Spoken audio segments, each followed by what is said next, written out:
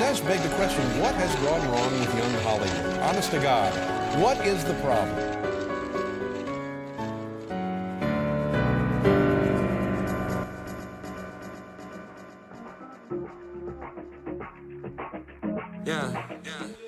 Juicy sweatsuits, doing lines in the restroom. All y'all dressed to impress who? Hello and welcome to Season 4 of Les Do You Remember This, where we look back on all the stories from Hollywood's best, worst decade, the early 2000s. A time in history when America found out that with a trust fund, a sex tape, and a dream, you too could become a star. As always, I'm your host, Dara Lane.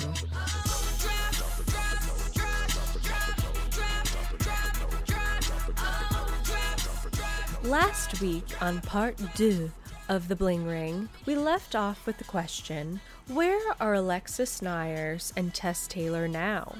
The short answer is that they're both sober, both have a husband and 2 daughters, and in August, Alexis posted a photo on Instagram of herself, Tess, and her little sister Gabby wishing everyone a happy National Sister Day. And yet, as of press time, neither Alexis, Gabby, or their mother Andrea follow Tess on Instagram or vice versa. But curiously, you know who does follow Tess? None other than Nancy Jo Sales. And Tess follows her back. How did that happen? What does this all mean? After Googling Tess and Alexis Neiers, not friends, ? And coming up with nothing, I realized I had a true blue mystery on my hands. I knew who to call. Olsen and Olsen Mystery Agency will solve any crime by dinner time. Unfortunately, their rates were out of my budget. I considered a GoFundMe, but ultimately felt that now is not the time to ask people for money for superfluous mystery solving. If I didn't figure this out, no one else would. And I knew what I had to do. Mysteries of life, screaming to be solved. Here we stand in our trench coats, dying to get involved. I had grown up under the tutelage of Harriet the Spy, Shelby Woo, and Ghostwriter. It was time to fulfill my birthright and become a junior sleuth. I was ready. What did I find out?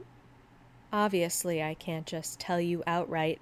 This is now more of an I'll be gone in the dark situation where I'll be weaving a tapestry of storytelling. So we'll start at the beginning, which I've been told is a very good place to start, a natural entry point. Alexis and Tess met sometime in the early 90s when they both attended the same dance classes. Here's Andrea on Alexis's podcast describing how Tess came into their lives.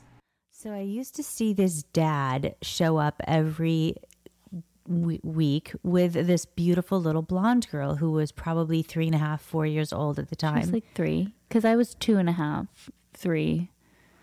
Yeah, and she's just like a year that. older than I am. Right. Yeah. And Gabby So was in the little. stroller. Yeah. Gabby was still in the stroller.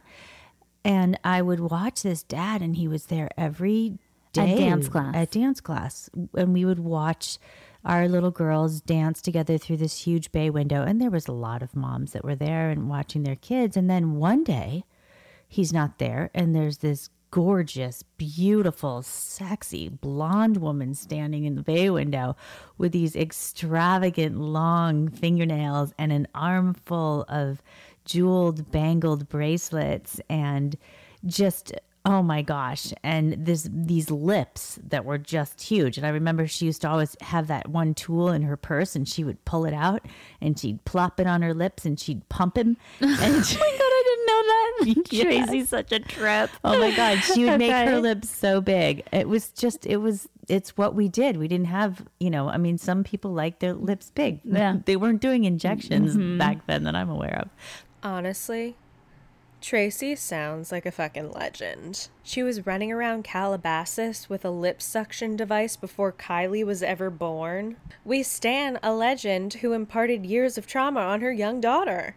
But anyway, I remember her standing next to this beautiful, larger woman, and she was talking though about how her husband was going to be so mad because she had just joined a dating service because her fiance was cheating on her with his former girlfriend. So she was married, she had a fiance, and she had just joined a dating service. And I was like, who is this woman? You know? And then it appears that that's Tess's mom. And I'm like, oh my gosh, this is crazy. The next time I saw her, and I could go into more detail, but I think I'll pass at this point. Yeah. But I remember one time I saw her at a little Italian restaurant in our neighborhood, and she had a neck brace on, and she was wearing this beautiful buttercream suit. She looked amazing. And I said to her, are you okay? And I don't think she recognized me or remembered me, but I invited her to come to church with me, and that was the beginning of our relationship because she was at that time really needing connection and a spiritual foundation, and so we became fast friends. She was my alter ego. So my mom, so a little bit of backstory about this situation though. My dad had been having an affair on my mom and left us. I was about a little over 3 and Gabby was like 18 months or 2 years old, right? You were actually about 4. Okay. Yeah. So I was almost 4. Gabby's like 2.5. We're like 2 years apart. And my mom's world is kind of crashing down, and here comes this like project. Tracy was my mom loves projects. We can get more into that later. She loves to fix people. It's part of her problem. Not anymore. Not anymore. Oh, it's getting better for sure. Yeah. And so Tracy was like a project, and she loved Tess too. And so they would come over, and I remember that you and Tracy would be in the garage, like making jewelry or beating pillows or whatever it was. We were the craft moms. Yes, but smoking pot weed and drinking red wine. And the kids were like running around in the house naked like maniacs, painting each other. Yes, yeah. There was just talk about like a free spirit. Kind of no boundaries. Smoking pot, drinking red wine, and crafting in a garage with middle-aged women on the verge is the only way I want to spend an afternoon.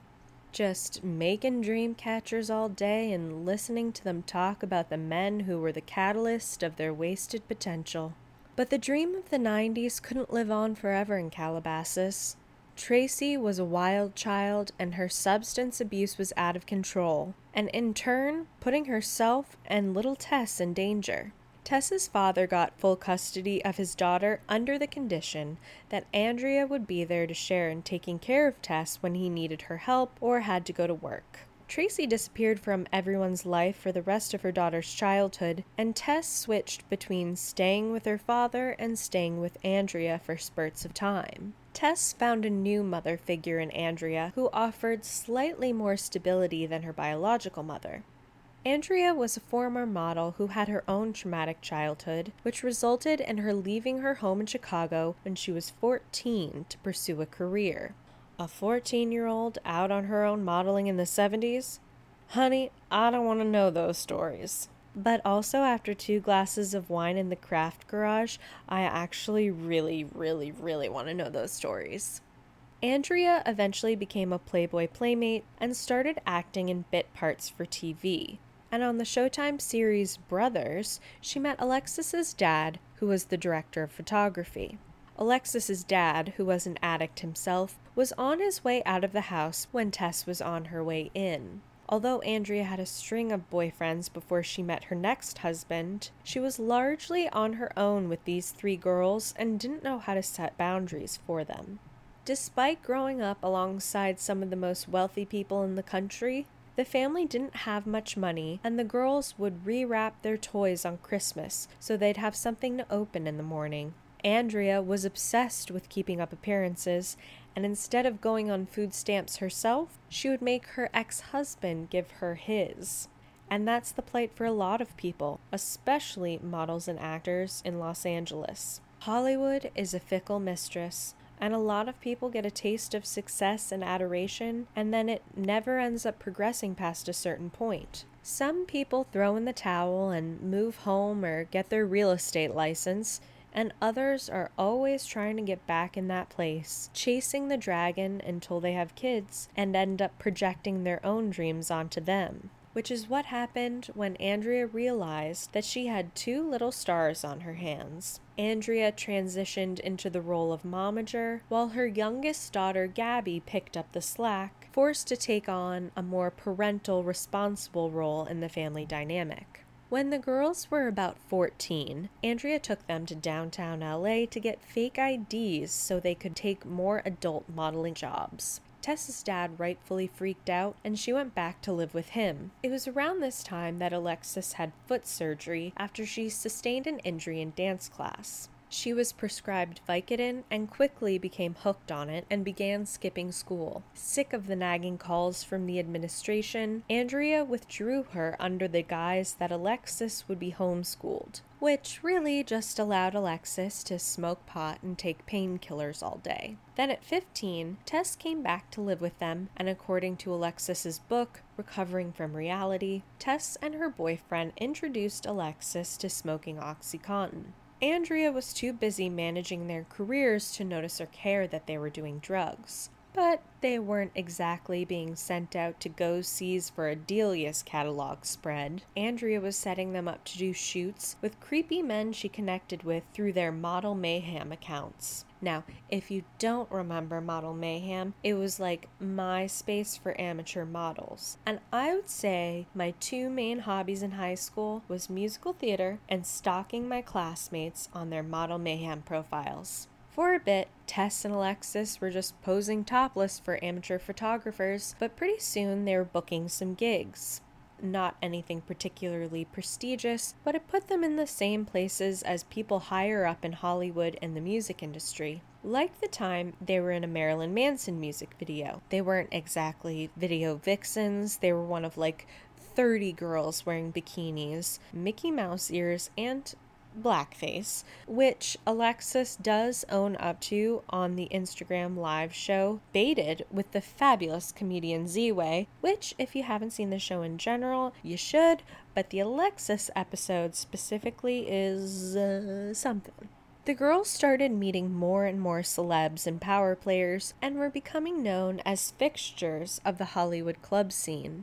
The story that they told everyone they met was that they were twins in their early 20s. When Tess was 19, she dated Kid Rock for a summer, and around that time, Alexis went on a date or 2 with Sean Penn. Alexis says in her book, quote, "Tess and I weren't poor teenagers from the valley thrown together through trauma and bad parenting. We were 20-year-old socialites who were trying to make it in the shadow of the celebrity kids who came before us. Paris and Nikki, Nicole Richie, and those Kardashian girls." End quote. But all that partying like rock stars caught up to them. They were hooked on opioids and using all the money they made on these gigs to buy more heroin and oxy. One of those small jobs would end up leading to something that would bankroll all the drugs they wanted. We touched on this for a moment in last week's episode, but Tess and Alexis booked small roles in a low-budget, straight-to-DVD movie called Frat Party, where they were to make out with each other while Tess was topless. On that set, they met a comedian named Dan Levy. Here he is on Alexis's podcast talking about the day they met. And you guys were there. Yeah. And basically what happened was you told me, or Tess told me, that your mom was a former Playboy playmate. Yes. That part was true. Yes. Yeah. And that you was guys the only truth. were sisters. Not true. Well, we said we were twins. Definitely not true. Definitely not. Our whole thing. So here's how we got away with, the Kid Rocks and the partying and like all of the stuff that we got away with back in that time. So because we weren't 21, we were 17 and 18, or maybe 18 and 19. I think I wasn't 18 yet. I wasn't 18 until I signed right before we signed the contract with E. So I was 17 when I did that movie. It's I thought you like were 20. child pornography. So it's horrible to say, but whatever. I mean, we had no boundaries in our household.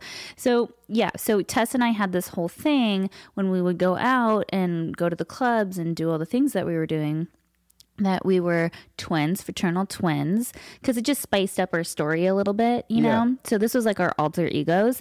And then we always said we were 20 because that way nobody would ID us. Like all of the club promoters and all of the people that we knew would just know, oh, they're not, 21 yet. So we would just get kind of like shoot into the back door or like slip the bouncer 100 to let us slip by.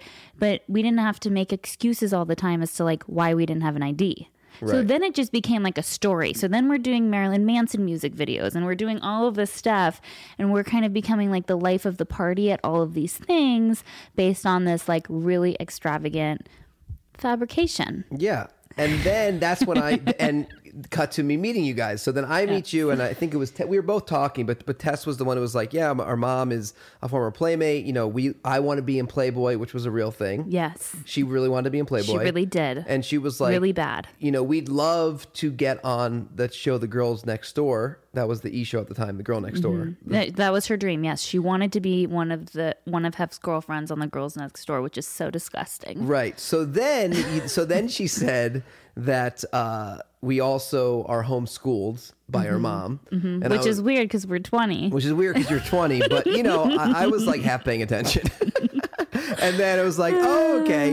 And then I said, well, why would you want to be on The Girl Next Door? It seems like you guys are a reality show. At that point, I had no experience with reality TV. I was hosting reality shows. I hosted a show on MTV. I hosted like this Andy Dick show. Like I did a bunch of like random stuff, but I was not at all like a reality producer by any means. So at the time I called my manager, who also had no experience in reality TV. And I said, I think I found a TV show. And, he was like, okay. And then basically we started having these meetings with you guys, and no one knew really what we were talking about. We just were like, they seem like a show. I don't even watch the Kardashians, but I was like, they're like Keeping Up with the Kardashians. But it's funny because what I liked about you guys, even though you're lying to me, is that you were totally aware of how ridiculous you were. Even then, even when you were strung out on drugs, which I also didn't know. But like you were very aware. You saw the humor in the fact that your mom was homeschooling you. Yeah. Well, the whole thing was kind of like, So they shot a sizzle reel of what the show was supposed to be, Homeschooled with the Arlingtons, where they make vision boards with Gabby and their mother by day and party by night. E! Bought the show and they were set to begin filming in October, but little did the producers know that the months before they got started, their subjects were falling apart at the seams. After spending their signing bonuses from the show on heroin, Tess and Alexis had been kicked out of the house, and over the summer participated in a high-profile burglary or two.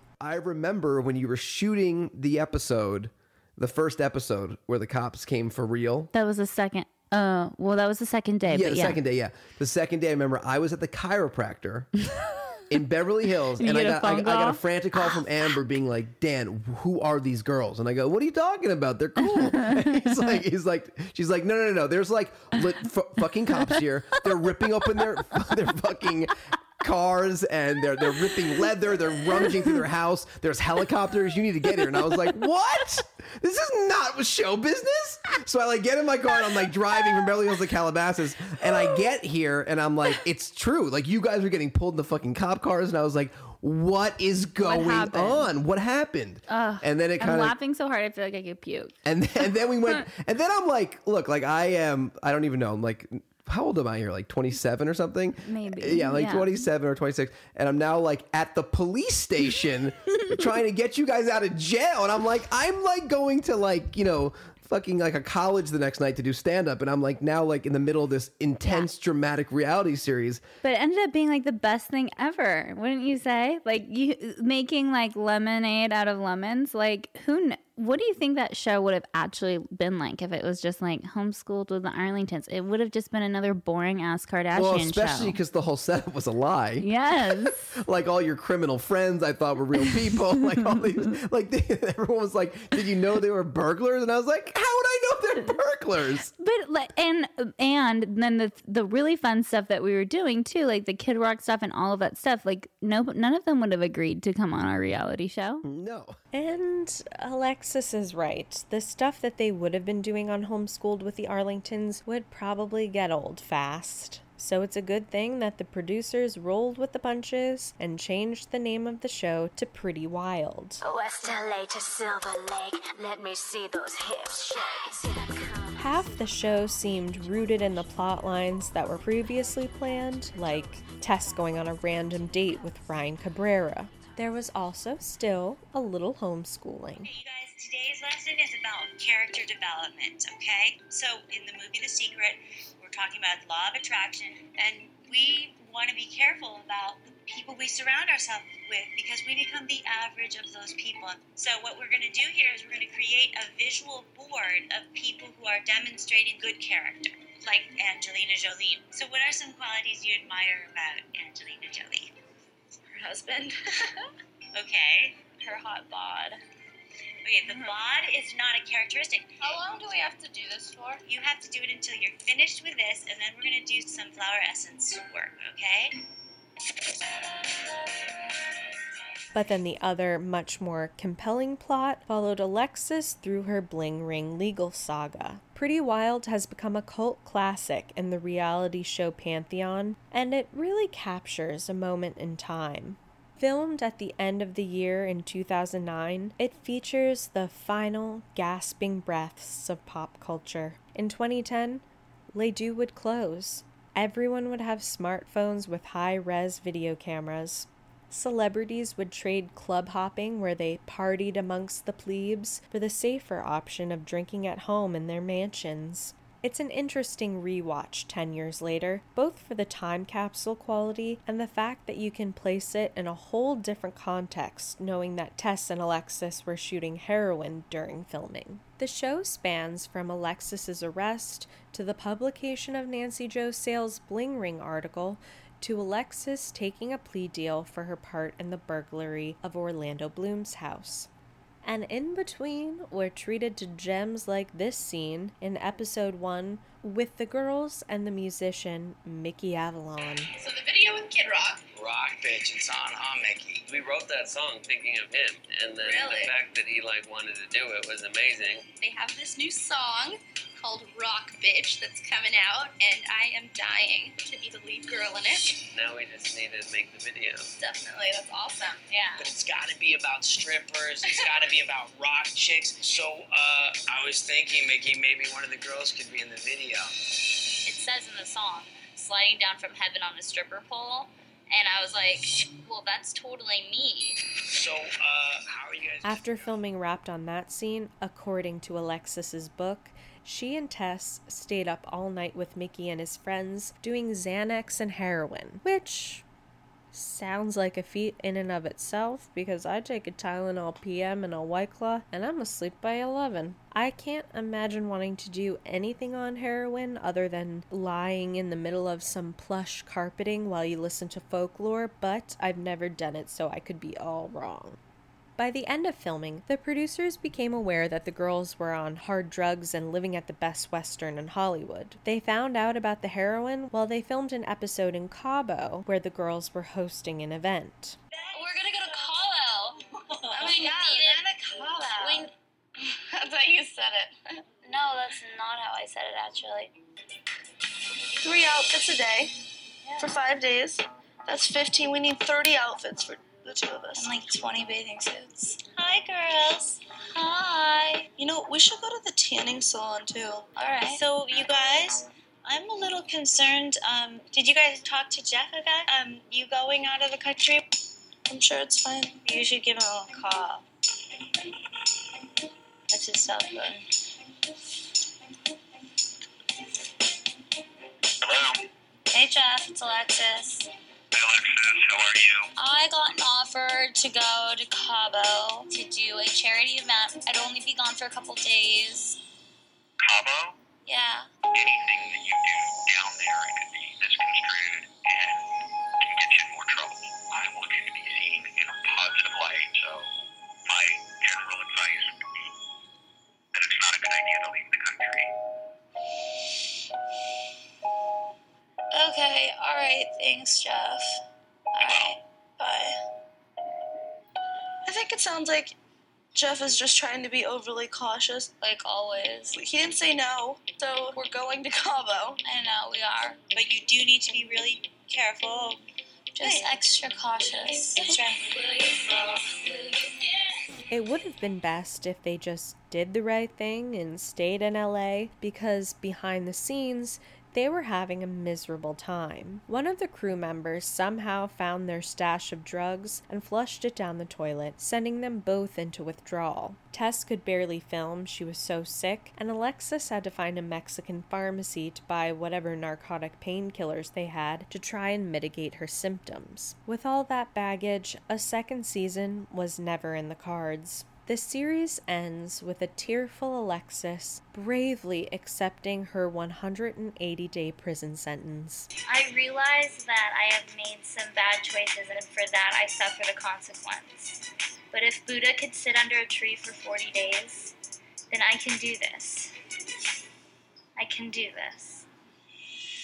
Truly a display of grace and character, only exceeded by, I want to say Nelson Mandela probably.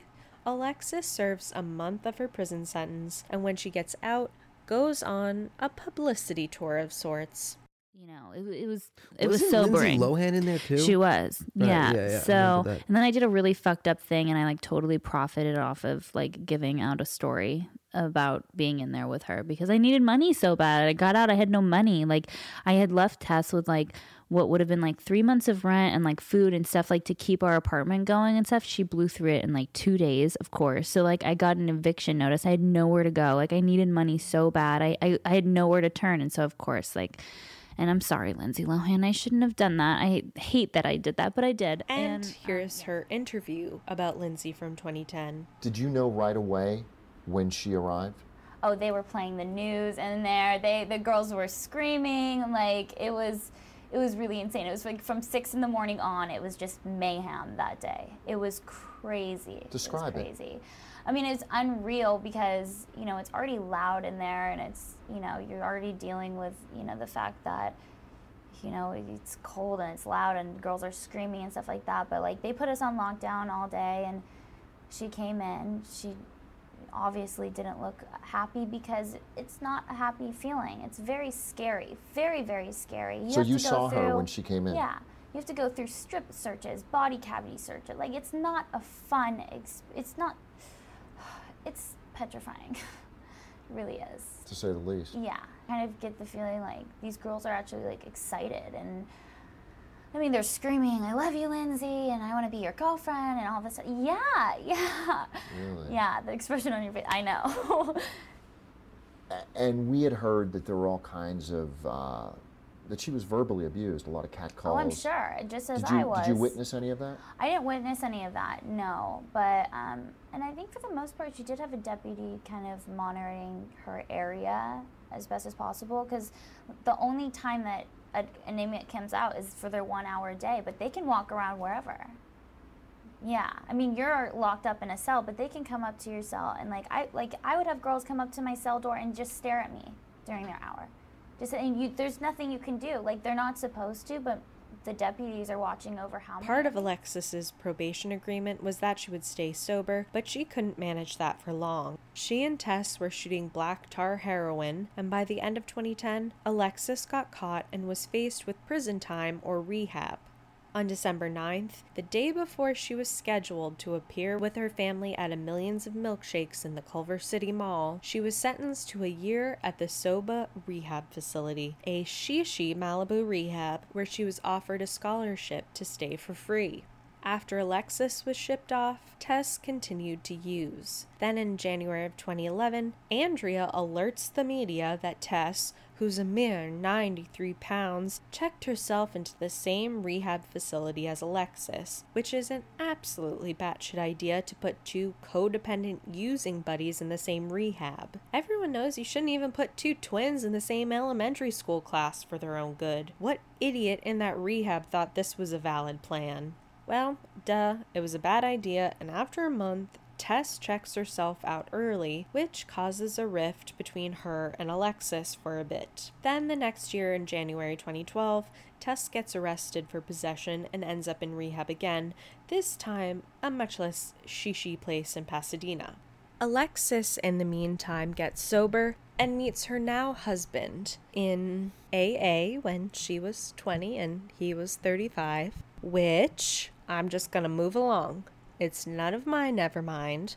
My opinion doesn't need to be voiced on record on everything, okay? Just gonna scoot boot on to the next little point. So, Alexis gets sober, but when she gets out, no one else around her is. Here's Alexis talking about that on an episode of her podcast where she reunites with Tess, Gabby, and her mother while a family therapist moderates. When I went into treatment, it was really hard because I felt like I was going at it alone because everybody else was still getting loaded.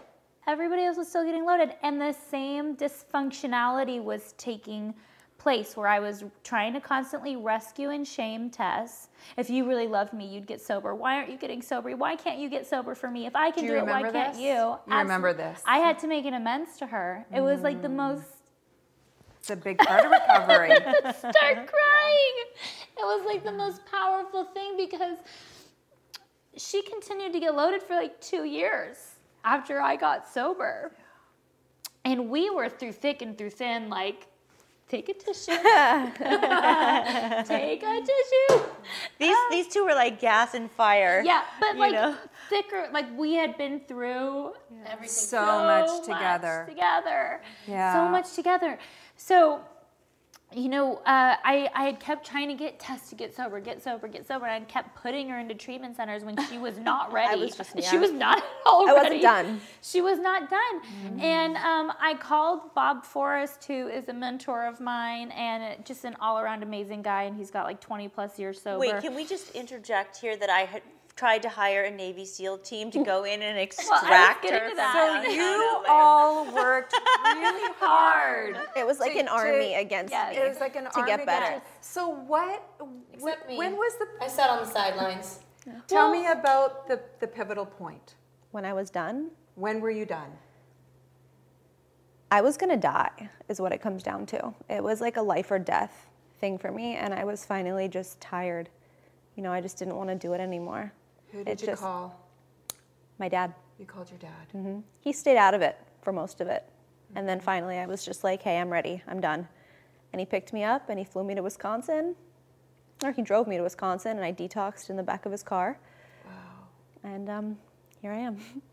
Yeah. I think that, but I do think that Bob's impact really played a role because what happened was Tessa's dad wanted to intervene. He called myself and my mom and said, we need to help Tess. You know, and we're like, okay, again, what are we going to do? My mom's hiring the Navy SEALs. Not kidding. Not kidding. We're going to get her out of that We're tent. Get her you have out. connections. Yeah, she does. In other words. She does. So she's going on this whole thing. And I called Bob. I'm like, Bob, we've got to do an intervention. They're going to go in there and get her. The Navy SEALs are going to get her. And Bob goes, no, you're not. He goes, you are here to do nothing except for to apologize for all of the times that you forced her into sobriety when she wasn't ready, when you tried to take away the one thing that kept all of the pain away when she wasn't ready. And we sat at that table, and he goes, and at the end, you may offer her treatment, and if she's not ready, you will ask her to lunch next week. And I said, okay. She came in, she was tweaking, 80 pounds. I was like, oh my God. I'm looking at a skeleton who's like, she couldn't even eat. She was just like tweaking, like just twitching and could not function and could not. But I had one moment with her, eye to eye, and I was able to make like a real amends to her for all of it. She just cried, and I cried, and I held her. It was funny because I was probably like 200 pounds and she was 80. So it was like I was hugging a stick with my big old belly, my big pregnant belly, and my big pregnant body. Feeling tender It was, and I felt like, and because Bob always says, if you want to be, the person that's always harping on you and griping on you isn't going to be the person that you call when you're ready to get sober. You're going to be the last person they call. How is your life different now? My life today, there's like no comparison at all. My life is very quiet and mellow. I live in a really small town. You're a mom. I'm a mom. Yeah. So crazy. Yeah. I can't compare the two. Yeah. So that sounds very balanced, very healthy. It's very Now, normal. I do think this clip is very telling, as throughout the conversation, Alexis does far and away the most talking, a running theme on her podcast. There's a moment in the beginning where the therapist turns to Tess for her take, and Alexis just bulldozes. Generally, Alexis seems to have a bit of a protagonist complex. Even when they're talking about Tess's journey to sobriety, Alexis is somehow the starring character.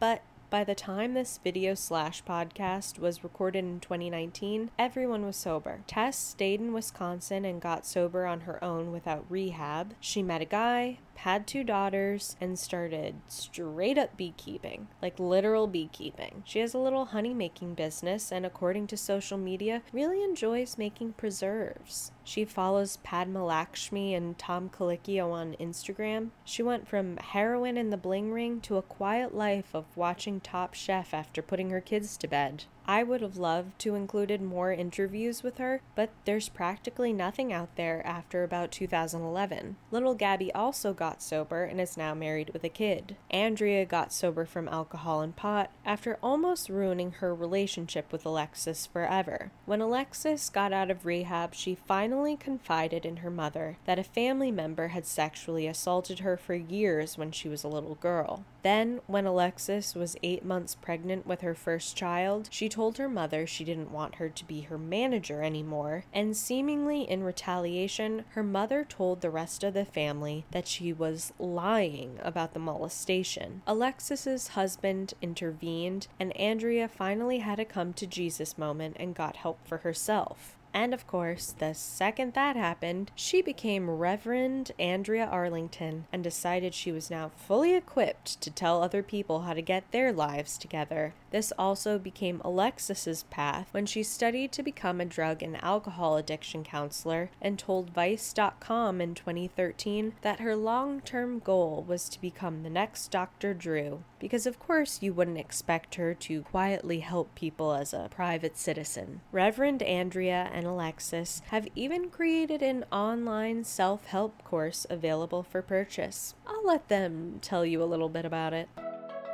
Hi, I'm Andrea. And I'm Alexis. And you might remember us from our reality show, Pretty Wild. Or the numerous epic meltdowns that I had on national television, which now have become viral memes. The first one that comes to mind is the Nancy Joe sales call.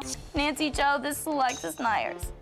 So how did we do it? Like, how did we get to this point now where we have successful businesses and have really created this big and beautiful life for ourselves and repaired our relationship, and the ripple effects that have taken place in our family has been remarkable since I entered recovery 9 years ago.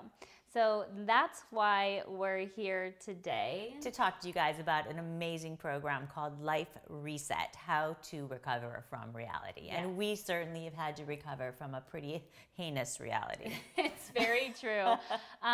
We're so excited about this course. Often people ask me for one-on-one counseling or coaching, and I just don't have the space in my life to do it, which is why we decided to do this, because everybody deserves to have access to really healing and to getting down to the basics and to stop using Band-Aids in our lives and to really, really be able to heal in an authentic way. The fundamentals of our recovery are getting down to our belief systems, because our belief systems dictate our thoughts dictate our words become our actions, which become our habits, which become our reality. So the Life Reset program is a 4-week course. Each week there's a set of modules that corresponds to a certain set of belief systems. We're diving in deep to what these belief systems are and helping you change them, and so you can create the life of your wildest dreams. In Alexis's quest to become the next Dr. Drew, she's done tons of interviews for different websites and TV shows, and in most of the ones I've seen, she doesn't shy away from talking about the bling ring. And I get that to some degree. It's integral in her sobriety journey, and she purports that she's taken full responsibility and made amends. And I think she has, to a point. But I also think she finds a way to make everything a little less her fault. Like, she's very quick to point out that it was Tess who introduced her to Nick. It was Tess who upset her the night of the Orlando Bloom robbery, which made Alexis drink and use to excess. It was Nick who drove the car to Orlando Bloom's house. At this point, you'd hope that as someone whose whole career is centered around taking full responsibility for things, she wouldn't need to parse the details so much and could just say, yeah, I participated, the details don't matter, it was wrong. It was irrelevant whether I wore $29 BB heels or Louboutins to court because those details don't change the fact that I was using and it clouded my judgment and I committed a serious crime. And yet,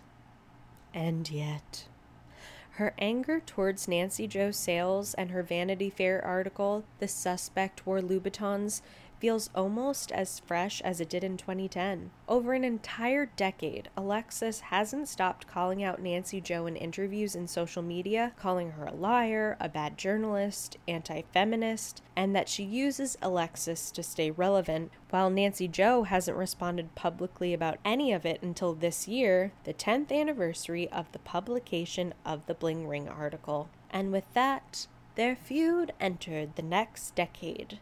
And we return to our mystery.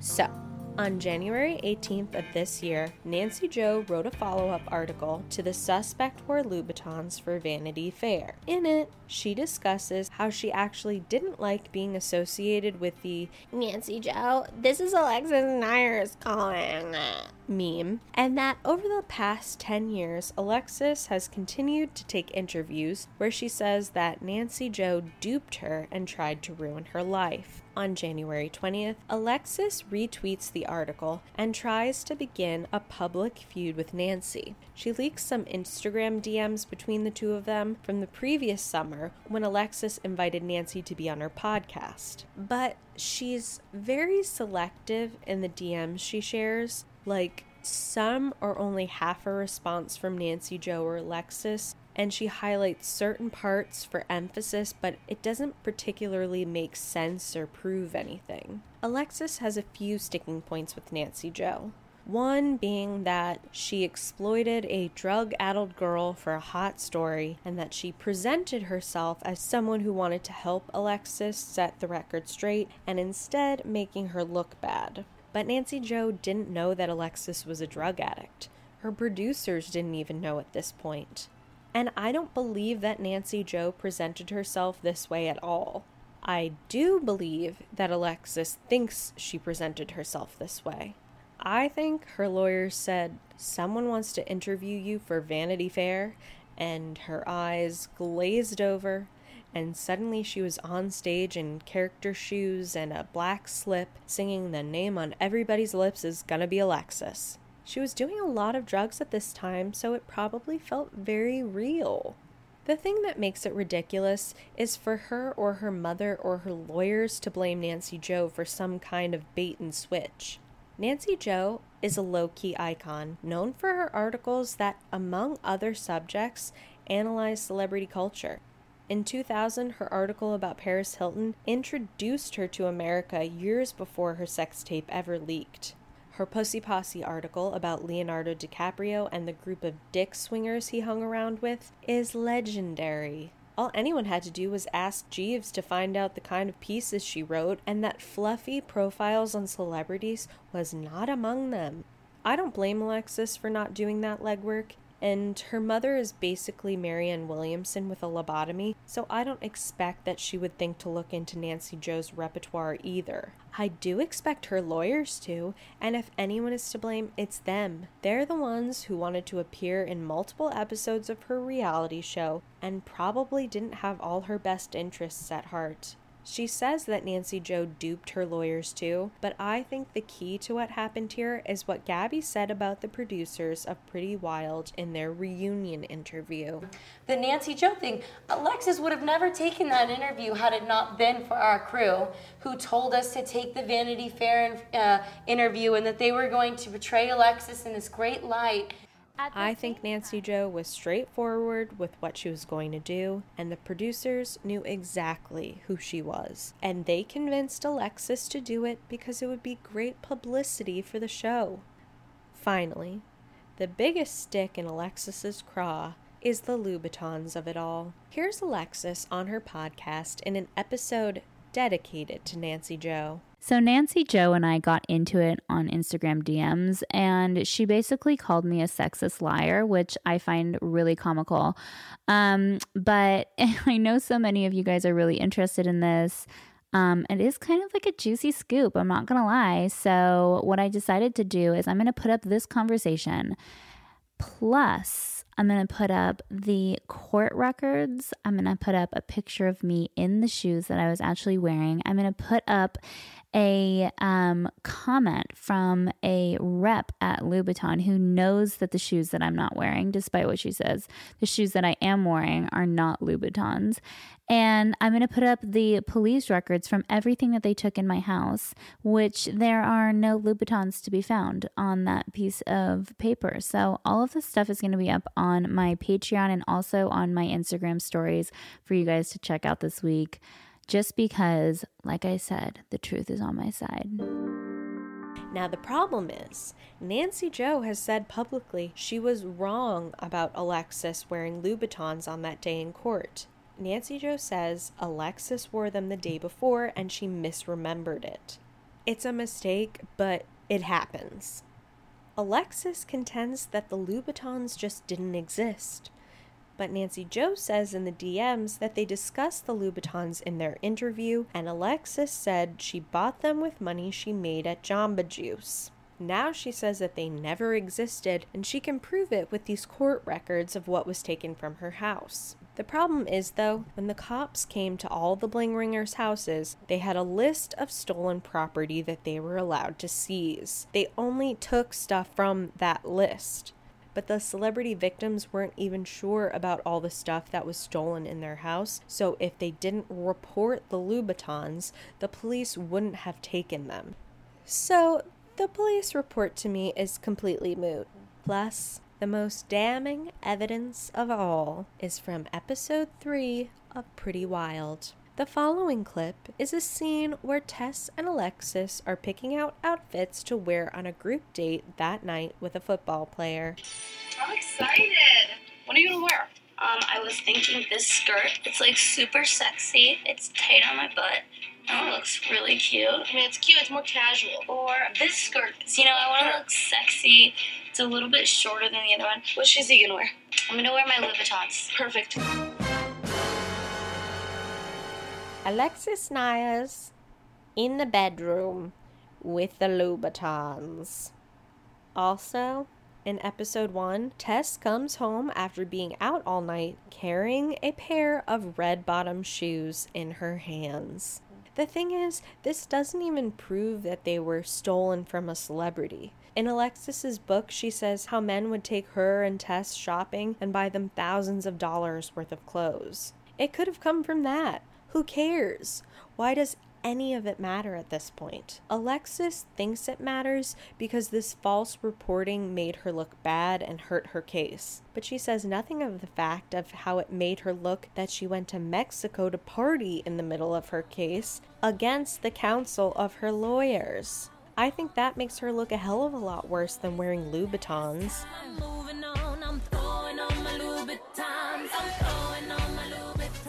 So at the end of December, Tess Instagrams a quote that says, please do not believe everything you read, because sometimes someone else's version of reality is much different than your own. What is she possibly referring to? Well, after a little Googling, I find that Alexis had come out with a book that I've been referencing called Recovering from Reality, the same name as her podcast. In the book, and in a lot of Alexis's interviews, she seems to throw Tess under the bus as a bad influence on her, and mentions all these bad things that Tess had supposedly done when she was using, despite them being apropos of nothing. Like, when they were preteens, Tess lifted up Alexis's shirt in front of boys. Or another time when Alexis went on a date with Neil Brennan, Dave Chappelle's writing partner, and Tess ran up his tab. There's tons of asides like that. She ends her book saying, "I love Tess and her daughters so much, but I have also had to realize that we may never have the relationship I want. Our history might be too dark and too deep for us to ever heal together. When we build a relationship on a lifetime worth of unhealthy patterns, both parties need to be willing to dissect and address those old ways of being, and if you aren't able to unbraid the trauma bond, you might have to let it go. If you don't, you may be doomed to repeat it with someone else. Even recently, I found myself playing the same games and feeling the same feelings I always experienced with Tess. I would help and then feel hurt. And it's not Tess or my fault. It's just the way we've always interacted with each other. The difference is that I am healthy enough today to know that I want to change." Someone's logged a few hours in therapy. Meanwhile, when this book comes out, Tess is a private citizen, very pregnant, it's the holidays, and then she gets hit with someone exposing intimate details about her life that the public didn't know before this. And another thing I noticed is Alexis's publisher. I was curious about the fact that this was only available on Amazon, but it wasn't self-published. The company was Launchpad Publishing, and on their About Me page on their website says that they, quote, "write and publish books designed to get you wherever you want to go, whether that's appearing on TV shows, speaking on stages, attracting more business, or leaving a legacy for your children." I feel like Alexis was like, check, check, check, all of the above. They list a few different services, but basically, you pay them and they write or help you write your book and then publish it and market it for you. So, it wasn't exactly HarperCollins telling Alexis she had to publish this book during the late stages of Tess's pregnancy during the most stressful time of year. By the same token, I can grant Alexis that it's reasonable that she wanted to get this out in time for the holiday season, but also, are tons of people using the Bling Ring Girls book as stocking stuffers? IDK, maybe they are. This is just a detail that you can use to color the world. As detectives, we must take all angles into consideration. Okay, then, at the end of January, Alexis starts this feud with Nancy Jo, and after scrolling back into Tess's Instagram, the first photo Nancy Jo hearts is from February 1st. My guess? Tess heard about this and reached out to Nancy Jo, and they commiserated over DM. Everything calms down for a bit until August 2nd, when Alexis posts the photo of herself, Gabby, and Tess for Sister Day. Something went on in the comments, and I didn't see them because I didn't follow Alexis, and she deleted them all by the time I was alerted. But I found some evidence from another random Instagram who explained that apparently after Alexis posted the photo, people commented on it, basically saying, if Tess was your sister and you love her so much, why were you so mean and accusatory in your book? And why would you tell such intimate details of a person's life, especially during their active addiction? Then little sis Gabby commented, quote, pages and pages back to every commenter, saying terrible things about Tess, and basically expecting Tess to come onto Alexis's page and admit that everything she said in her book and everything Gabby said in her comments was true. Then everyone unfollowed everyone. And on August 4th, Tess posted a glowing Earth Mama photo of herself with her newborn baby with a caption that's kind of long, but I'm going to read it in full because Alexis has gotten a lot of stage time in these last couple episodes, and I think it's fair to hear what Tess has to say. Thank you all so much for your love and support. I love all the kindness. We need more of that shit in this world. After all the chaos that has transpired over the last 2 days, I just wanted to take a second to say I don't owe anyone anything, especially when it's being demanded of me on someone else's terms. Things that transpired in my active addiction many, many years ago are no longer serving purpose in my life. I have made many mistakes. We all clearly know this. I have apologized for many of them. I have owned many, if not all of them. I did this on my own terms, and in my own way. Not because I was asked by others to do so. I have made my amends and spoken what I wanted to speak. If you haven't noticed, it's not typically my style to speak publicly or call people out on stuff. Thank you to those of you who see things for what they are, for holding space to see both sides. Everyone should be able to speak their piece and say what they need to say, but we must always remember that there are two sides of every story. Some things we have done in our past are better kept to ourselves. We don't have to expose to the entire world every mistake we've made along the way. I want to wash my hands clean of this. Life is too short, man. I wish everyone peace of mind and health in their lives. I am complete and whole. These topics no longer serve me in my life. Thank you. Listen, at the end of the day, I trust the person who moved to Wisconsin to live a quiet life more than the person who stayed in Hollywood who still wants to make it big. Only because I am also trying to make it in LA, so I know aspirations for success in Hollywood should definitely be classified as a mental disorder in the DSM-5. Either way, I have compassion for everyone involved, and Alexis is entitled to her side of her story. But I think it would be best if she would finally just put the bling ring to bed and get on with her life. Sisters, sisters, there were never such devoted sisters. Never had to. So, there you have it. The kind of, sort of, half mystery solved. And I think we can all admit we're in no way better for it. But hey, the West Coast is burning, and we're on the precipice of the collapse of our democracy as we know it.